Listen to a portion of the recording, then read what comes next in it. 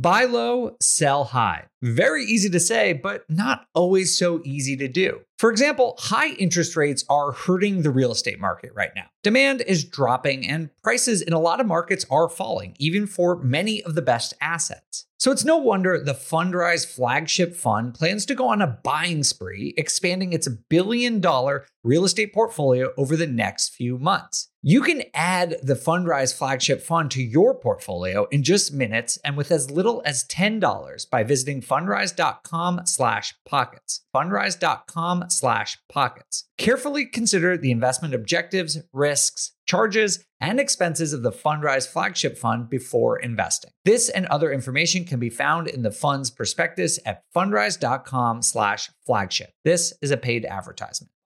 You're trying to close on your next rental, so why is your insurance company dragging its feet? With long lead times and never-ending paper forms, it's no wonder it takes forever to finally get a policy. Modern investors deserve better. They deserve Steadily.com. At Steadily.com, you'll get fast, affordable landlord insurance available online 24/7 in just a few clicks. You can even get next-day coverage, which takes just minutes, by the way, to obtain. And you can do it all from your phone. Steadily was founded by landlords who created insurance products tailored to the unique needs of this industry. It's their sole focus, and that's why landlords nationwide consistently rate them 4.8 out of 5 stars. So whether you've got a single-family, short-term, or multifamily portfolio, Steadily.com can secure the best coverage at the best price to protect your properties. Discover how Steadily can save you both time and money on your rental property insurance. Visit Steadily.com for a commitment-free quote tailored to your needs today.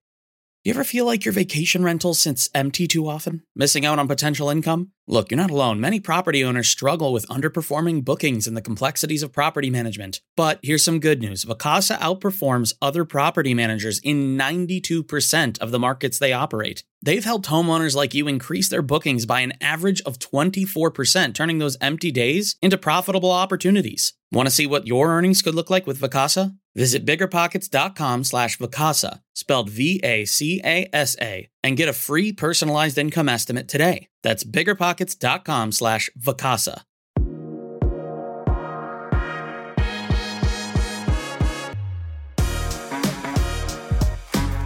Hey everyone, welcome to On the Market. My name is Dave Meyer. I'll be your host today, joined today by Kathy Fettke, James Daynard, and Jamil Damji. How are all of you? We are all sick. Woohoo! It was a great party. Every single one of us is sick. I think we're going to have like a lot of muting of microphones. I might have to take responsibility for it. It was Jamil's fault, apparently. But I wasn't even at the party, and I'm sick too, so I don't know. Well, that's because we mailed it to you. Oh, yeah. Well, thank you. I appreciate that. I really appreciate you including me. It's very thoughtful. Well, I actually wasn't at the party, but I did get to do something very fun, which was I was in Madrid, Spain, and I got to meet in person the entire team that edits this podcast. They all live in Madrid. I don't even know if you guys know that. But I went to go hang out with them, and they're extremely cool, fun people. They took me on a 10-hour tour of the inside of many bars in Madrid. And I just wanted to give a shout out to Joel, Eliezer, Alexander, and Anna, who are an incredibly talented team. It was a pleasure to meet them, and I had a lot of fun with them. Very talented, passionate people who make this show possible. So that was really cool for me, and I just wanted to tell you guys about it. Amazing. I had no idea that they were in Spain, but now we have to make a trip out there and go hang out. Sounds like we have to. Are they sick of our voices yet? No, they were making fun of me the whole time. They were like, I feel like I have to like put a frame around your face. Like that's what I'm used to seeing you like. Like it's weird seeing you. No, they would love that. We should do that next time. Kathy, next time you're in Portugal, just pop over to Madrid. It's not far. April. All right. Did anyone say to you that you're taller than they expected? No, probably said shorter, knowing me. I always get, you're thinner than I expected you to be, and I don't know how to take that. I'm like, Well, they were probably already thinking you're very thin and muscular, so even thinner. I get you're thinner than I thought, and your beard doesn't look as terrible in person as it does on video. What? Nobody says that to you. Who thinks your beard looks terrible? I have no idea, man. The internet's fun. Well, you see, I can't even grow a beard, so. That's what happens when you're one of the America's best investors and you're only 12, James. That's like one of the Bigger Pockets podcast headlines, like 150,000 units by 12 years old, featuring James Tater. Profit in puberty. Wow. That could be your BP book pitch, James. I think I'm going to write that down. All right, well, let's get to today's episode. As we wind down the year, we wanted to recap and sort of go back to actually one of the first shows we did, which we were picking best markets, worst markets. And so today we're going to talk about our predictions for the best and worst markets for 2023. But before we do, Rocket Mortgage, one of the biggest mortgage companies in the country, just came out with their rankings of the top 5 markets for 2022. So I want to throw these out there and see what you guys think about these before we get into our predictions for next year. So they said the number 5 was Charlotte, North Carolina. Did any of you pick them last year? I feel like someone might have. I did. Oh, you did? Didn't I? Why do I feel like No, Jamil, you had Austin and Denver. I remember that specifically. Austin and Denver? That's right. Because the final was just you against yourself. Yeah. Yeah. Charlotte. So is Charlotte, do you invest there, Kathy? Yeah. And how did it do this year? It got very expensive this year, so it became difficult to buy this year. But if you bought before this year, you did great. Nice. Then number 4, we have Nashville, which is sort of, I feel like, perennially on everyone's list of top markets. Then we had Raleigh, number 3. Tampa, which I said, but got voted out early for number 2. And Austin for number 1, which I was kind of confused by. I think that's actually what won in our competition last year. But would you guys think Austin was the best performing market this year? I mean, if you look at those first 2 quarters in all those tech markets, they jumped so high. It's like they had room to pull back and it was still going to be good. It's, Scottsdale was kind of like that too. Like it was like Scottsdale, Austin, Seattle, LA, San Fran. I mean, they just shot up. So. Well, that's a good question, James. So you've been pretty honest about pullbacks in Seattle in your market. Are they still up considerably over pre-pandemic levels, prices in Seattle? Oh, yeah, we're substantially up from we're still 5% up on this year in Seattle, but we were up 25% to 30% in those first 2 quarters. I know there was 1 month alone I was seeing some cities appreciate at 25% in 1 month. Wow. It was crazy. Unbelievable. I had to triple check the data. I was like, wait, what happened? The median home price jumped 25% in one. I'm like, that's like a crypto coin. Yeah, I mean, we're still at least 30% up from 2020. Yeah. So, or 25 to 30 in certain neighborhoods for sure. And so there's still rapid growth. It's just sliding back with the affordability right now. Yeah, I mean, that was kind of my comment last year, is that this is a leveling out of a crazy manic pandemic induced buying spree of last year. And so with so many things, when we see layoffs, when we see home prices coming down, it's really just comparing to an abnormal year. And so if you could keep that in mind and maybe just compare numbers to 2019, people who bought in markets that really went up and are now coming back down to earth, if they bought this year, they might be feeling a little pain. But if you bought before that, you're fine. And if you hold it, you're fine. It's just anytime you have to sell, if you're forced to sell when it's not good timing to sell, then that can be painful. But if you can hold, usually those hot markets come back and they become hot again. I feel like if you bought a house in like the peak time of 2022, it's kind of like one of those nights you got really drunk at a party and things didn't, turn out the way that they should have, and you want to forget it, and so that's basically what happened. Is this what happened at your party last weekend, Jamil? Maybe I left in time. we listen. We all have the same sickness, And how that happened, I don't know how to follow that up. I put on a good party, though, guys. That was a good party. Let's be real. And you know what? Everyone should go to Jamil's meetups and parties. They're the most fun things for real estate I've been to. It's like, it is a vibe that is like nothing I've seen at a real estate conference before or meetup. I'm signing up. All right. Well, definitely check those out. Okay. Well, let's take a break now because Jamil, you threw me off. So let's take a quick break and then we'll come back and talk about our predictions for 2023. Remember when you had to pay to get a lead's phone number? It was like the dark ages until Deal Machine made skip tracing a thing of the past. Now, with your Deal Machine plan, you'll get unlimited access to phone numbers and contact information for no extra cost. That's right, get high-quality, reliable information trusted by leading financial institutions, all fully compliant with the federal Do Not Call list. Explore over 150 data points including age, gender, marital status, occupation, and a ton more. Trust me, this is the data you need for off-market deals. With new filters, people flags, and color-coded phone numbers, lead management just got a ton easier. Ready to step up your investing game? Sign up for a Deal Machine plan today and gain immediate access to this unlimited treasure trove of contact information and phone numbers. Just head to DealMachine.com/BP. Transform your lead generation and deal-making strategies with Deal Machine. Sign up today and start exploring the unlimited possibilities at DealMachine.com/BP.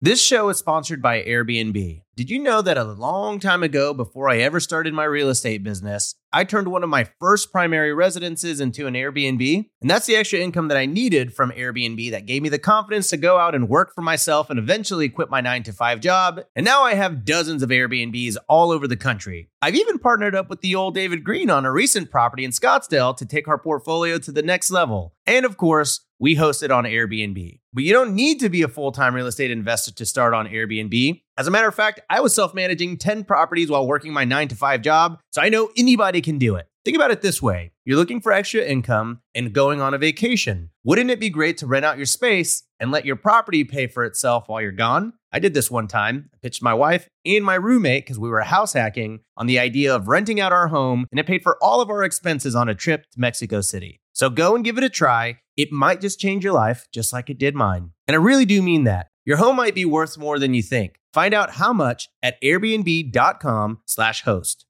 I'm curious, have you been struggling to keep your vacation rental booked? I totally get it. It's tough to manage and keep filled. But we found something that really works. It's called Vacasa. They've seriously changed the game for a lot of the BP audience. In almost every market they're in, Vacasa manages to fill up the calendar more than anyone else. And get this, the average Vacasa user sees about 24% more bookings than with other managers. That's a lot of extra income. Curious to see what you could be earning? You can get a personalized income estimate right there. I think you'll be pleasantly surprised at what Vacasa can do for you. Check out biggerpockets.com/Vacasa, spelled VACASA. biggerpockets.com/Vacasa.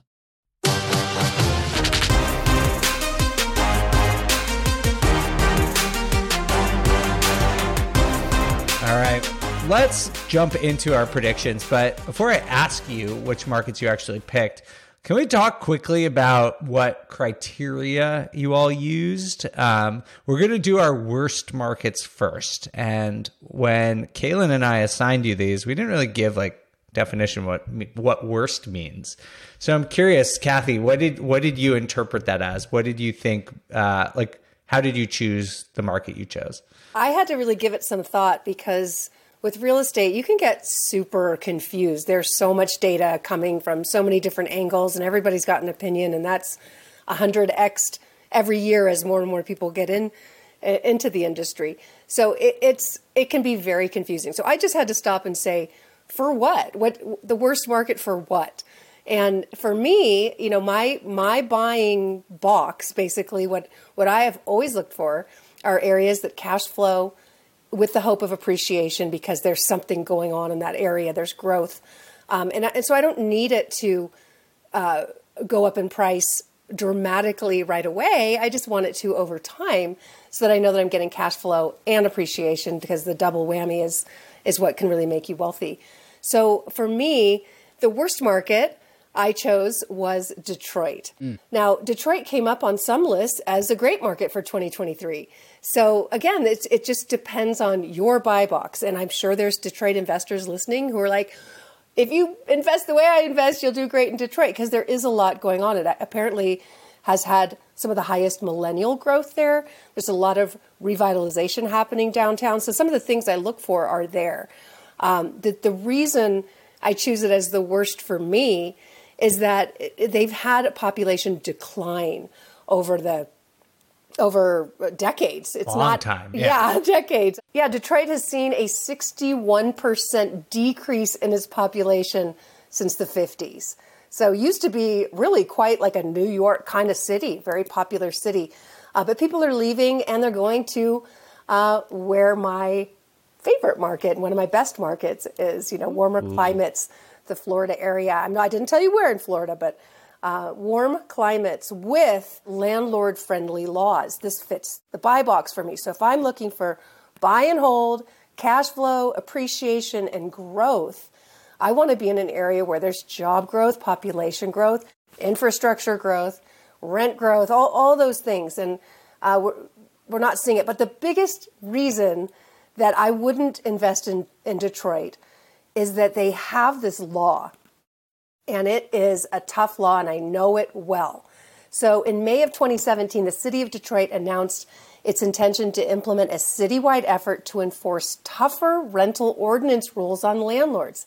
So landlord rules really matter. Basically, you can get massively fined.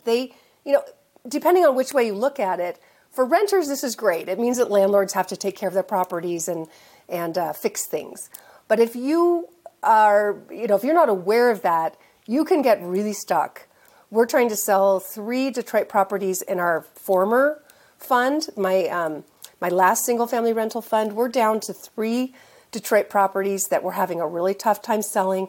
We can't get the tenants out because landlord laws are really not in our favor there. And the city comes in and inspects and tells us all these things we have to fix. And those fixes are costing a lot, $40,000 to $50,000. And these are properties we only owned 5 years, and we fixed them 5 years ago. So they're older. They tend, if you're buying an older property in Detroit, you just have to know that the city inspectors may charge you. So for me, this is not a best market for me. It's a worst market for me. I do think if you go in and you can get a great deal and you completely renovate it and you've got the budget for it and the reserves, you could get great cash flow. I just don't think that you're ever really going to see that market appreciate the way I like it to do in other markets. All right. Detroit is our first worst city. I know the former CEO and founder of Bigger Pockets, Josh Dorkin, would definitely agree with you. He made a reputation of hating on Detroit for many generations. I used to love it. I used to invest there. And our fund bought a bunch of properties there, and they cash flowed the whole time during the fund. They were wonderful for cash flow. It's just when you're trying to get out, or if the city comes in and tells you to do a bunch of work you weren't expecting to do. So you just have to have lots and lots and lots and lots of reserves for older properties. Kathy, it's a great point. 2 or 3 years ago, I did this data analysis to look at appreciation versus cash flow for markets, and I plotted them out. And basically what we saw was that before the pandemic, most markets were either really good appreciation or really good cash flow. And there were a few that were both, but they were modest for both. The outliers for good cash flow, like Detroit, were also outliers for bad appreciation, right? Mm-hmm. And so you saw the other thing too, like an outlier for appreciation, like Seattle, was also an outlier for bad cash flow a lot of the time, just on average.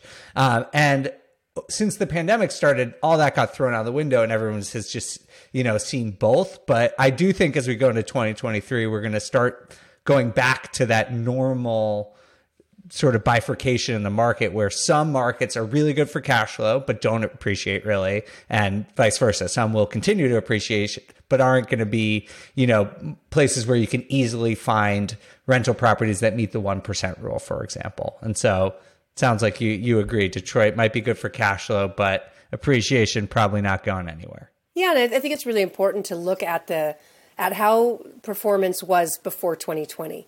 And, I know a lot of these cities have really redefined themselves in the last decade, but if you take, say, 2015 to 2019 and really look at the cap rates and what was happening in those markets appreciation-wise, those were good, solid years for real estate. So that will be a better metric for where we're headed in 2023, I think. All right. Well, there we got one. James, how did you approach this, and what city did you pick? So I picked kind of a different city. I wasn't, I spent a lot of time researching all these markets, and I'm like, you know what? I'm going back to the market that I had the biggest regret of not buying in 2009. And so I picked San Diego, California. And the reason I picked San Diego is and this has nothing to do with what we're going through now because it's a different thing, but I remember in 2009, the skyrise condos went down to like under $400,000. These things were like, you'd be up, killer views, brand new, and you could buy them for under $500,000, and they were trading for over $1 million before the mortgage industry exploded.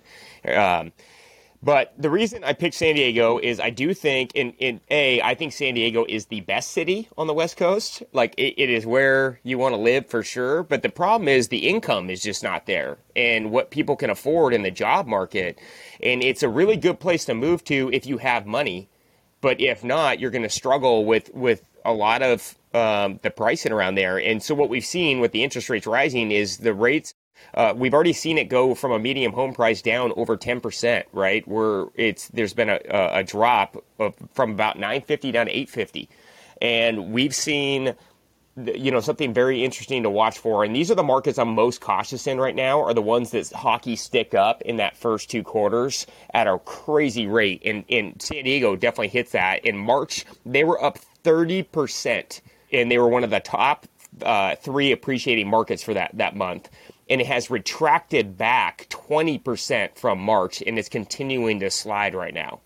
And I think a lot of the reason that they have retracted back is the math just doesn't quite make sense. Like, also rents have dropped 5% since March as well. And I do think the rents are falling because more the remote work. Like, why wouldn't you want to remote work in San Diego if you could? Like, that's where I would want to remote work. And so, like, as the workforce is going back to where they're supposed to be working, all these things are starting to kind of bring it back. During the pandemic, living in a quality place was a big concern for most people, and San Diego is one of the best you can be in. And so I think people are just starting to leave a little bit, and it's starting to delay things down. But to put it in perspective, you have to save in San Diego, the average home buyer needs to save up $160,000 to buy a house. Wow. With the income that they're making, they need to save a minimum of $13,000 per year. It's going to take them almost 8 to 12 years to save up for that 20% deposit. And that doesn't even keep track with the pricing going up during that time. And, with a median home price of $905,000, the household income should be $166,000 to afford that comfortably.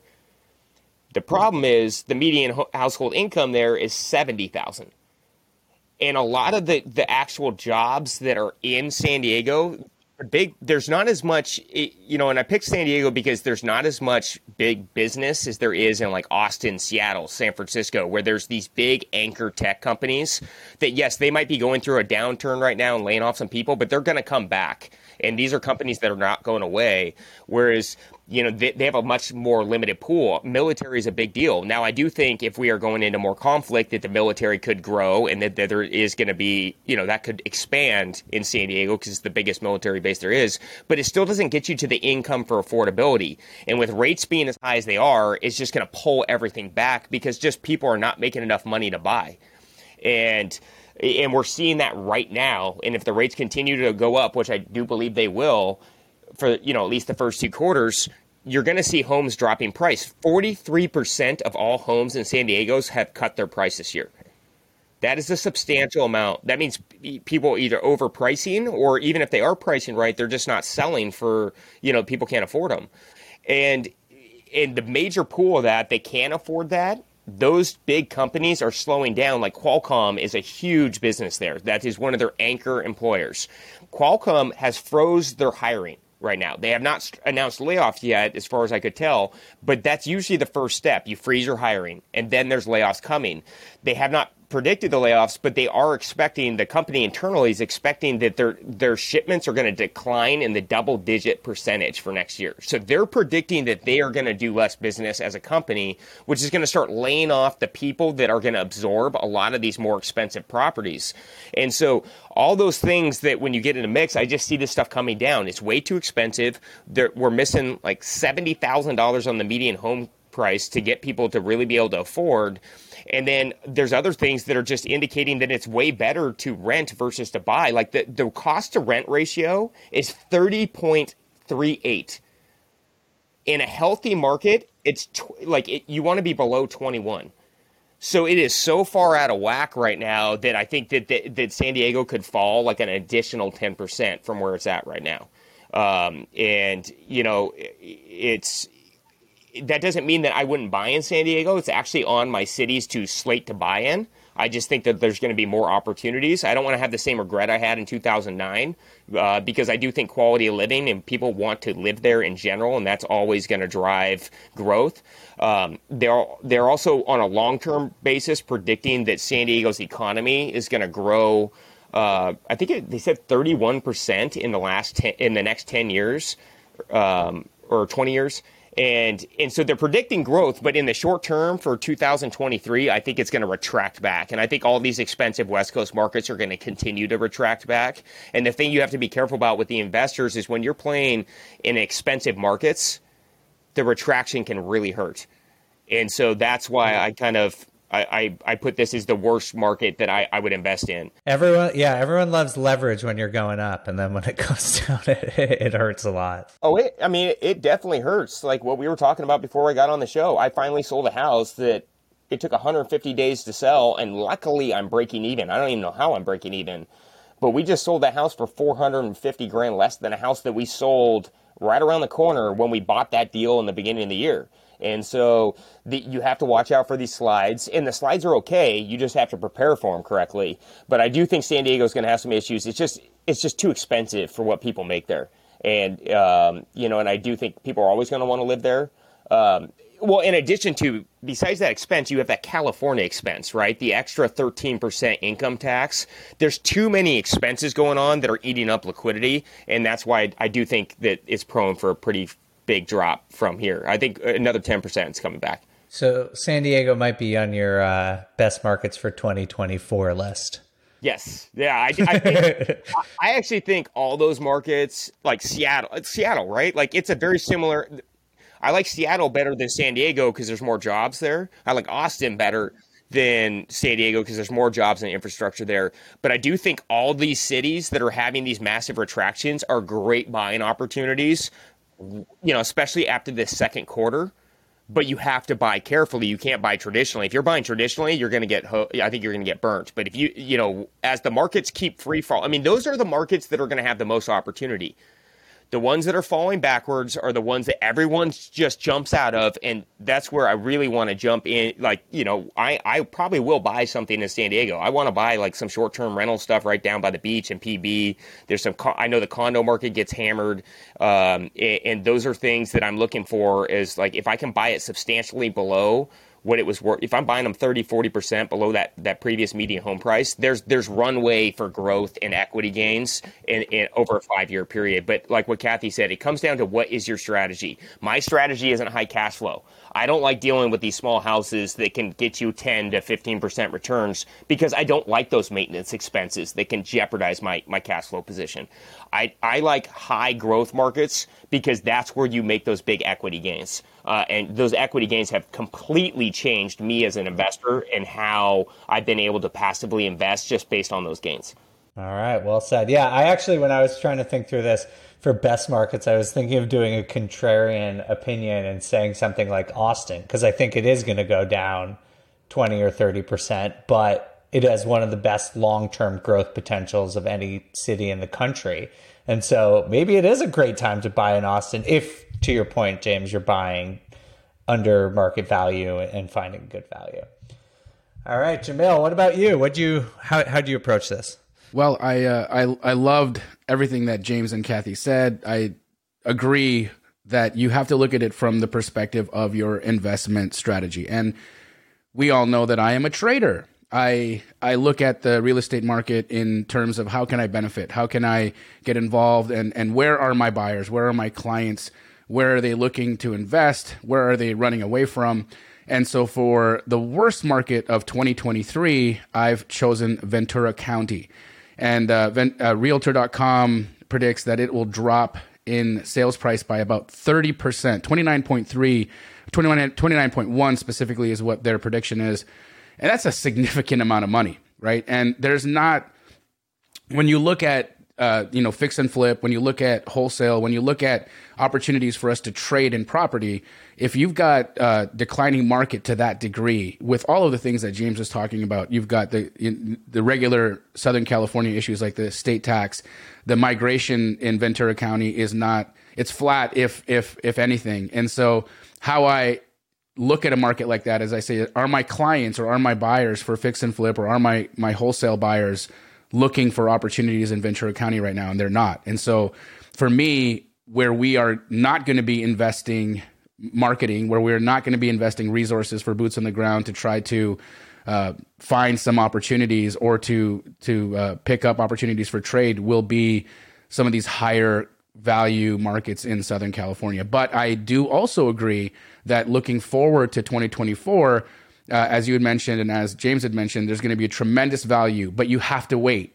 So it's a bad market for 2023, but coming off the tail end of that, if you can start buying in Q4 of 2023 and get them significantly below market, because at that point there's going to be desperation, exhaustion. Sellers are going to be just, they'll have had it. And I feel if you can time your purchases right, you can make the worst market of 2023 your best market of 2024. And so I'll be re-entering Ventura and some of those markets in Southern California towards the tail end of 23. But for now, the worst market, Ventura County. Okay, it makes sense. Kathy, what's your read on this California hate over here? We're getting James and Jamil. But really, like, we're seeing, a lot of population leaving California, and it's very expensive. I feel like people have been saying California is going to nosedive for decades, and it never happens. So, what do you, as a resident and a native, what do you think the future holds for California in the next few years? I am a native of many generations. My grandmother was one of the first people to swim. She would swim across the Golden Gate Bridge. She was an Olympic athlete and would swim around Alcatraz. So I really have my roots in California. And this is a conversation that has been had probably for a century, and it's just always the case when you have highly desirable world-class areas, it will never be cheap and there will never be a lack of people who can afford it. It's just that they're volatile. These are volatile markets, but San Diego, it truly is one of the best places in the world to live or to have a second home. And there are more people that would buy there or own there than work there. So obviously, if you're trying to do a buy and hold, again, it just depends on strategy. But it's almost like if you can do a long-term flip, meaning like maybe you buy something, you rent it out for a year or two, where it's kind of covering its cost. It probably won't. It'll probably still be negative. But then do the flip later, so you kind of got in low. If you can never get the tenant out. Yeah, right? There is that. Valid point. But, it always has bounced back. And you will make a lot of money if you hold. That's why so many Californians are loaded and are bringing their money to other places, because they made their money in housing in many cases. So if you live in California, so what I think of California, I would love to leave California, but I love the weather. I love everything about it except the politics and the prices, but it would be hard for me to go anywhere else. And I think a lot of people feel that way who live there.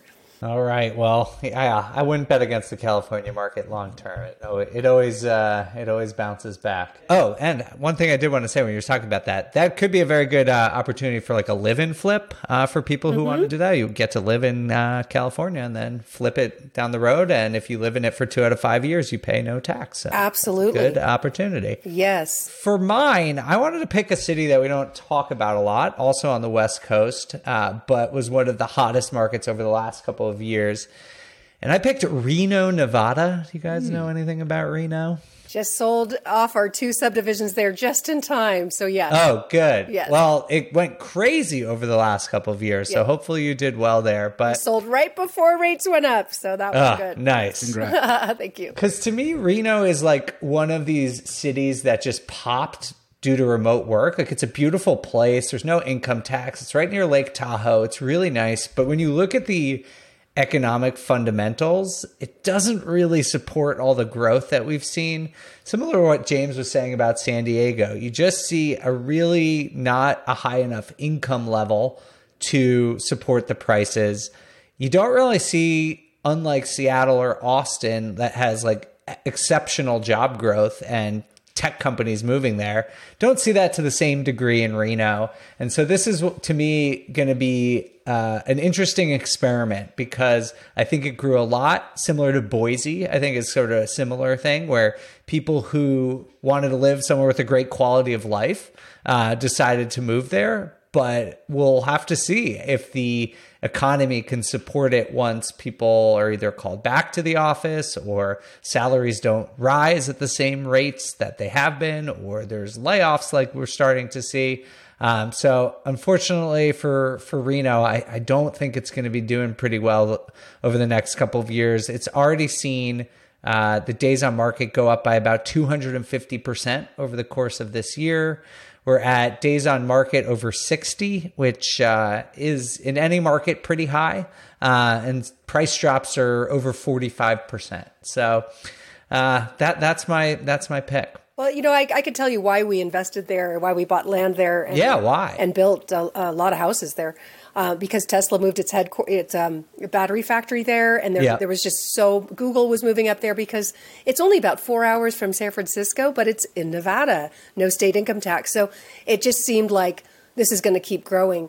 But like San Diego, it just lags. And it's so strange why you would think for those reasons companies would move to Nevada just to avoid taxes, but it's still a 4-hour drive. If there was a speed bullet train or something, maybe it would be a different story. I don't know, but it's always lagging. Yeah, the income just hasn't grown there in the way that it would need to support some of these prices. Don't they run out of water? Like, isn't there a huge water issue in Reno too? Like, it's dry almost. Like, I just remember when I went to Lake Tahoe, they were talking about it. Like, the water's low, and they're trying to figure out how to get more water in. And I think in general, that was California. Yeah, and Nevada. It's also crazy too. Like, when you go to Lake Tahoe, that property values, because part of it is in Nevada, and they call that Millionaire's Row on that side, because that's where all the mega mansions go. So I get what Kathy was doing. Like, they want to get out of that income tax, and it's like, so you have properties that are worth millions and millions of dollars on one side, and then just kitty corner, they're worth 45% less because there's no income tax. No, it's interesting. All right. Well, we've talked about the downside, and again, I think some of these markets could be great in the future. We're just talking about 2023, not forever. So let's move on to markets that we do think are going to outperform or do well in the next year. So, Kathy, on the other side, you didn't like Detroit. What do you like for next year? Well, as you know, like I said, we always look at job growth, population growth, and infrastructure growth combined with affordability. So that I want to be in markets that cash flow today, and so you can hold these properties. They don't have to cash flow a lot. This is a long-term play, but cover their costs so that you're really able to hold these as they appreciate. And Tampa really fits that for me. Tampa has completely redefined itself in the last decade.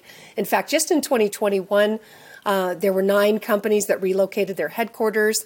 There's an article that says tech company relocations to Tampa Bay soar in 2021. 94 new companies were added to St. Pete's pipeline. So lots of job growth, and that's really important to us. Now, with that comes population growth. In Tampa, it was 1.3% up last year. And this is the important thing. Looking forward, it's projected to grow 3.3% annually. So The growth has just started. More than 128,000 new residents are forecast to move to the metro area.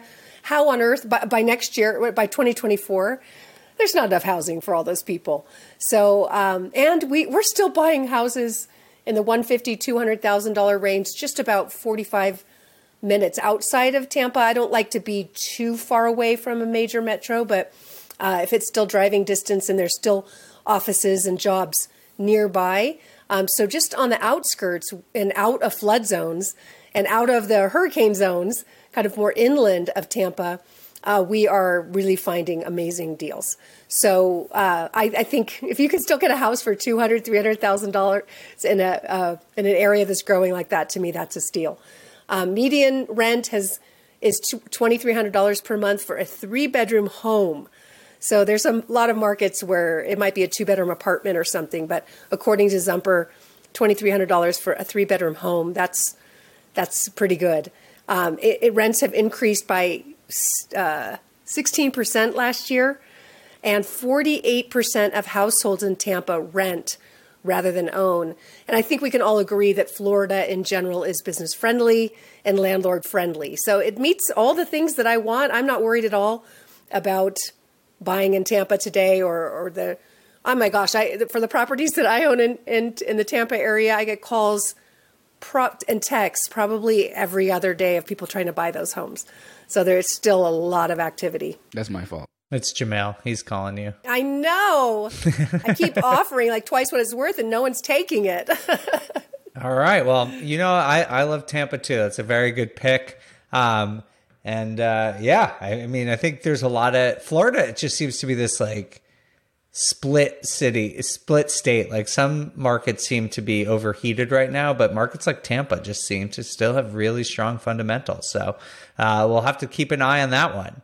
And I'll just say one more thing and then add to it that the iBuyers are kind of backing off. So you have a little bit more opportunity to get in today. And we're finally starting to see the foreclosure sales kind of hit. So there's more opportunity there than there was, but all the same dynamics of growth that we like.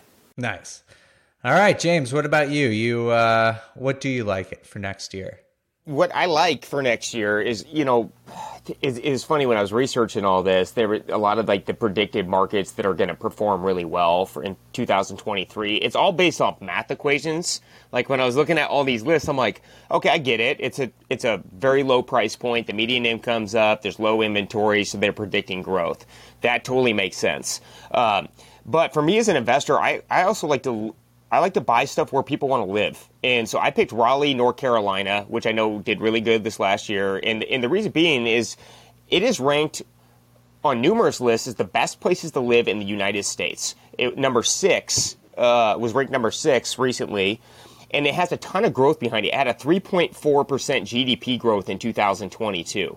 And the economics behind it's Raleigh and Durham County, but there's growth going on there. The population is increasing because people want to live in quality places, but still keep their capital, right? Like a lot of our friends, like I know a substantial amount of people in the last 12 months that make good money, they have good careers, and they reload out of California. The reason they did is because they were sick of giving away that 13%. They were sick of paying too much money for housing.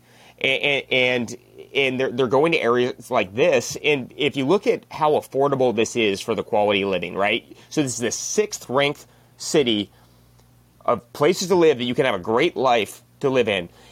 And the median home price is $410,000, which did grow by 16% last year. And that is my concern. It did have a lot of rapid growth. But the household income is $98,000. So people can afford to live, they can move there, have a great life, and still live comfortably. And everybody that I've known, and I also go off of what are people saying. People have been reloading to Raleigh, North Carolina, Charlotte, and they love it. They love everything about it. And that is a buzz. And as we go into a recession and things are costing more, people are going to look for area. They just want to enjoy life and live somewhere that they can raise their kids. And this is one of those hot places.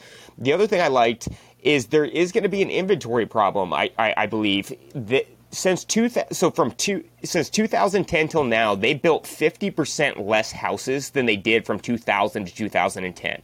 If you have growth going on there, because the population is growing, just like Kathy said, like it's growing at a rapid rate. It is historically grown around 1.5%. It's been growing near 3% the last 3 years. And so it has the buzz, but this is where people are moving. There's a lack of inventory, and people can afford things. Another interesting stat I saw, and I was like, wow, this is pretty, it kind of blew my mind. 23% of people don't have mortgages there. That's how affordable it is. Wow. That totally caught me off guard. And so when you're looking at a quality place to live, they have good income. The median home price is still very, very affordable. The schools are great. Charlotte, the big city next to it, is growing rapidly. Those are all good things for long-term gains on a property. In addition to people want to live there. The only thing that I did see that is a little concerning is the cost of rent. And that's something that I'm really looking at now in all my metrics when I'm looking at things. Like, is it way cheaper to live in a rental? It has gone. It went from being around 16 to 17% to 19.65. So it is the gap is getting closed on whether you can rent or buy. But that's still below that 21 point threshold that they talk about. So there's still a little bit more room. It still makes more sense to own than it does to rent. And so those are things that I think are really healthy for growth for 2023. People want to live there, they can afford it, and it's still cheaper or a better situation to buy.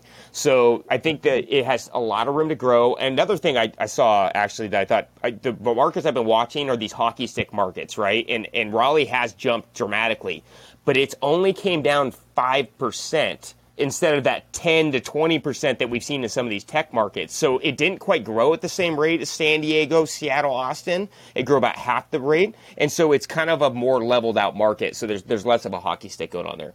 But I'm going to really dig into this market. I like all the stuff I read on it. I like everything I hear about people. And I really do love markets where people want to live. And Raleigh is one of them. Awesome. Yeah, I mean, it's anchored by very, very strong economy. 3 of the largest research universities in the country, Duke, UNC, NC State, are all in that area. When you have that kind of education level, you see a lot of companies moving there to take advantage of that workforce. So very, very strong economy there. North Carolina has some weird rules about buying houses, though, where you have to, like, what is it called? You have to, like, pay some fee to take the price off the house off the market. It's like putting earnest money down, but it goes hard like immediately. Have you ever heard of this? Option fee? Yeah, it's like an option fee. Yeah. Last year they were like $20,000 before you even have an inspection. It's crazy. Yeah, I was just talking to someone about that, and they said, yeah, it's like two earnest. There's an earnest money, and then there's like a due diligence fee. Yeah, it's the curb wholesaling. Yeah. It's crazy, though, because like in a normal year, I talked to an agent down there because I was interested in buying in Durham. And they were saying like in a normal year, it's like $500. So it's like, all right.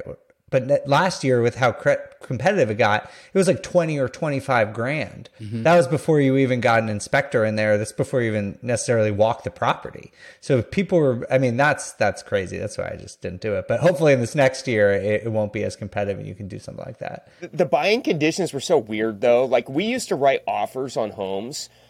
We write a 5-day close. It'd be listed for $400,000. We would write it up for, let's say, $450,000, and we would write earnest money at $448,000 and release it to seller day after mutual. And we would write the weirdest terms we could do just to try to get that deal. Like, they're like, wait, what do you mean? We're like, no, we're going to give you all the money until we close. Except for $2,000. And like, we were trying everything just to lock a deal down, right? And so it was like, but you know, I think that will go away. From what I hear from people that are buying there, it's kind of it's back down to $500. Like, people aren't throwing crazy numbers at it anymore. Yeah, for sure. It's wild, but agree that it's a very strong market. All right, Jamil, what do you got? What's your favorite market for next year? Well, again, looking at this from the perspective of a trader, so I'm looking for opportunities that are quick, where my buyers can get in and do projects where they won't get slammed and have a house sitting on the market for months and months and months, where mortgage rates aren't going to be a considerable situation. Now, looking at what we've seen, we're seeing across the United States in almost every market that prices are declining. However, there is a unicorn market right now that a lot of folks aren't talking about where that's not happening, and it is Hartford, Connecticut. Hartford, Connecticut. Interesting. Realtor.com is predicting that they will have a price appreciation in 2023 of 8.5%. Buyer demand is so strong there right now that they are still in multiple offer situations on properties, and houses are selling 20% above list right now with mortgage rates where they are right now. That's how strong the demand is. It's crazy. It's like everything that we were seeing leading up to this whole market shift, all the craziness in most of the markets across the United States, we're seeing these multiple offer situations. It's still happening in Hartford, Connecticut, which is crazy to me. Beyond that, the median price over there is very low at $372, so it's still relatively affordable. And you've got strong migration. You've got New Yorkers moving there. You got people from Florida moving there. You got people from New England moving there. It's got a lot of demand. And so people are moving there. There's strong buyer demand. The mortgage rates didn't affect it because we still have multiple offer situations. So fix and flip is going to be very strong over there. Wholesaling will be very strong over there. So we're going to be doubling down our efforts as well as trying to establish more franchises in the area, because I see heavy opportunity for wholesaling and fixing and flipping in this little unicorn submarket. This has to be the first time in Bigger Pockets history anyone's ever mentioned anywhere in Connecticut as a place to. I grew up not so far from here and just never even talk about Connecticut. But Hartford has been it's a low price market, and like just anecdotally, almost most of my friends who grew up in New York with me now moved to Connecticut, mostly to Stamford, Bridgeport, like places close to the city, but it's a real thing. And Hartford is kind of like perfectly situated between Boston and New York. And so maybe you're getting people from both of those higher price markets who just want somewhere in the Northeast that's a little bit less expensive. They are. And there's jobs and industry there too, because it's the insurance capital of I believe the world, the insurance capital of the world. Aetna's got their headquarters there. Cigna's got their headquarters there. So we know that there's strong opportunity in healthcare. There always will be. That's one of the industries that we understand will always have a lot of demand and a lot of opportunity. And so I think it's one of these markets that we will look at in 5 years and say, who knew? Jamil did. Yeah. And Connecticut has underrated pizza. I don't know if anyone knows that, but has better pizza than people give it credit for. It's very important. It's where my husband was born. Wow. Yeah. Where, in Hartford? Mm-hmm. Wow. All right. Maybe Jamil and Rich will have to go on a tour.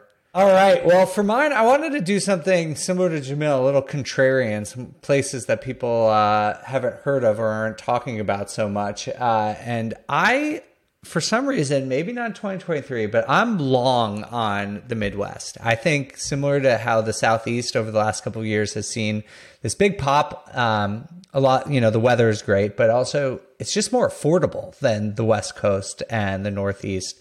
And I think the Midwest also has that going for it. Doesn't have the weather, I'll give you that. But the Midwest is by far the most affordable part of the country now, because the Southeast has gotten so much more expensive. And the city that I like in the Midwest the most is Madison, Wisconsin. Never been there, but just on paper, it has really good population growth. It estimated grew 1.5% just this year. Its unemployment rate is at about 2%, which is much lower than the national average. And it's a highly, highly educated workforce. And to James's point, I'm just going based on affordability. People can afford to live there, and it has a high scores for quality of life, and it is still growing. It is still consistently growing 8 to 10% year over year. And it's just been doing that for the last several years. And it's shown no signs of slowing down over the last couple of months. So I think this market is still going to keep growing over the next year. And I don't think it's a fluke. I think it's an affordable market, high quality of life and affordable, which, as James said, sort of some of the key indicators for long-term performance for buy and hold markets. So I tried to do something a little bit weird and a little bit different, but I think Madison's going to be a winner. Brutal winners. Yes, definitely brutal winters. I know when you said quality of life, I was like, it depends on how much you love cold. It gets rated high for quality of life. People like it there. But I guess those are all, like James said, like it's like a math equation. They're like, what was your score on like air quality? And what was, like it's those things you probably need to look into a little bit of the methodology. When you live in perpetual summer like me here in Phoenix, I don't mind seasons. I've had too many seasons. I don't want them anymore. I went to school in upstate New York, and it is absolutely brutal. I did not like it. It's not for me. Why do you think Rich moved from East Coast to West Coast? Yeah, exactly. But I just think generally, like, I think the Midwest has gotten hit hard, and there's other cities in the Midwest also, I think, are like Chicago, I believe, will rebound over the next couple of years. Maybe not. I mean, I think it's doing fine right now, but will start growing again just because it's so much more affordable than other big cities, and there's still really good jobs in these markets. Cool city too. I love Chicago. I last time I was there, Jane's family lives there, and I was there over the summer, and man, that city is basically holding down inflation for the entire country. Like, we were going out and like we went and bought beers, and they're like $3 for a beer. And like we go get a sandwich, it'd be like $5.50. And I was like, this place is holding it down. There's stable prices in Chicago since 1990. They're just doing us all a favor. Chicago's a lot of fun. I ate lunch yesterday when I was prepping for like doing some work and eating. I got a sandwich and a soda, and it was $33. I was like, it's ridiculous. What is going on? Like, I mean, now Chicago might jump up my list if it's really that cheap. It honestly, it is. It's so cheap there. I mean, relatively speaking. Was your sandwich good at least? It was good. It was a prime rib dip. It was pretty good. Oh, he failed to mention it was a prime rib sandwich. It makes sense. Yeah, it's Wagyu beef. Yeah, when you have Wagyu in between bread, James, it's going to be $33. But that was a $20 meal before the pandemic. That was like a 1994 with a $3 tip on there.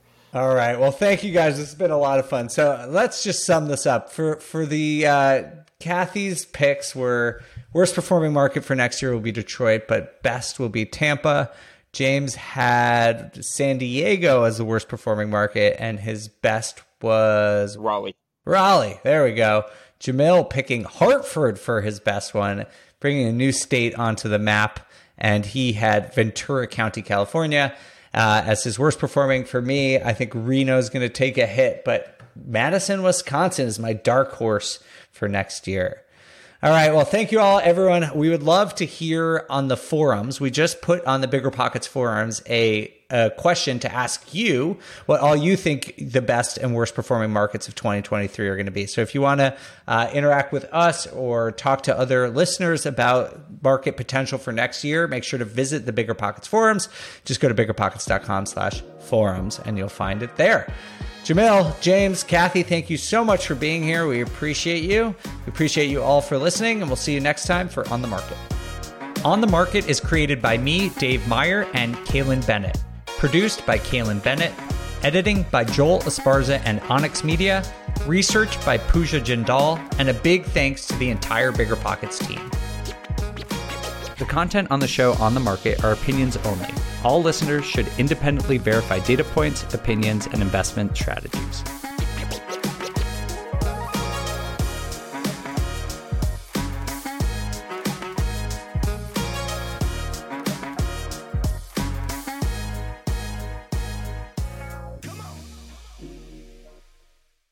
The housing market is changing, and finding your way right now can be a bit tricky. There are rate shifts, there are confusing headlines, but at the end of the day, your goal hasn't changed. You probably still want financial freedom as much as ever. Well, the good thing is that experienced investors know it's not about trying to time the market, it's about the amount of time you have in the market. And if you're ready to get into real estate investing game, you can still do that. Or you can take your game to the next level by finding an investor-friendly agent. With BiggerPockets Agent Finder, you can find the right agent in just a few minutes. You head over to biggerpockets.com/deals, enter in some details about what you want, where you want to buy, and boom, you instantly get matched with an investor-friendly agent who fits the bill. These local market experts can help you navigate the neighborhoods, analyze the numbers, and take action with confidence once and for all. This free resource is only available at biggerpockets.com/deals. Get an agent, get the deal, and get closer to financial freedom at biggerpockets.com/deals. That's biggerpockets.com/deals to find your investor-friendly agent today. The content of this podcast is for informational purposes only. Past performance is not indicative of future results, and all hosts and participant opinions are their own. Investments in any asset, real estate included, involves risk. Use your best judgment and consult with qualified advisors before investing. Only risk capital you can afford to lose. BiggerPockets LLC disclaims all liability for direct, indirect, consequential, or other damages arising from reliance upon information presented in this podcast.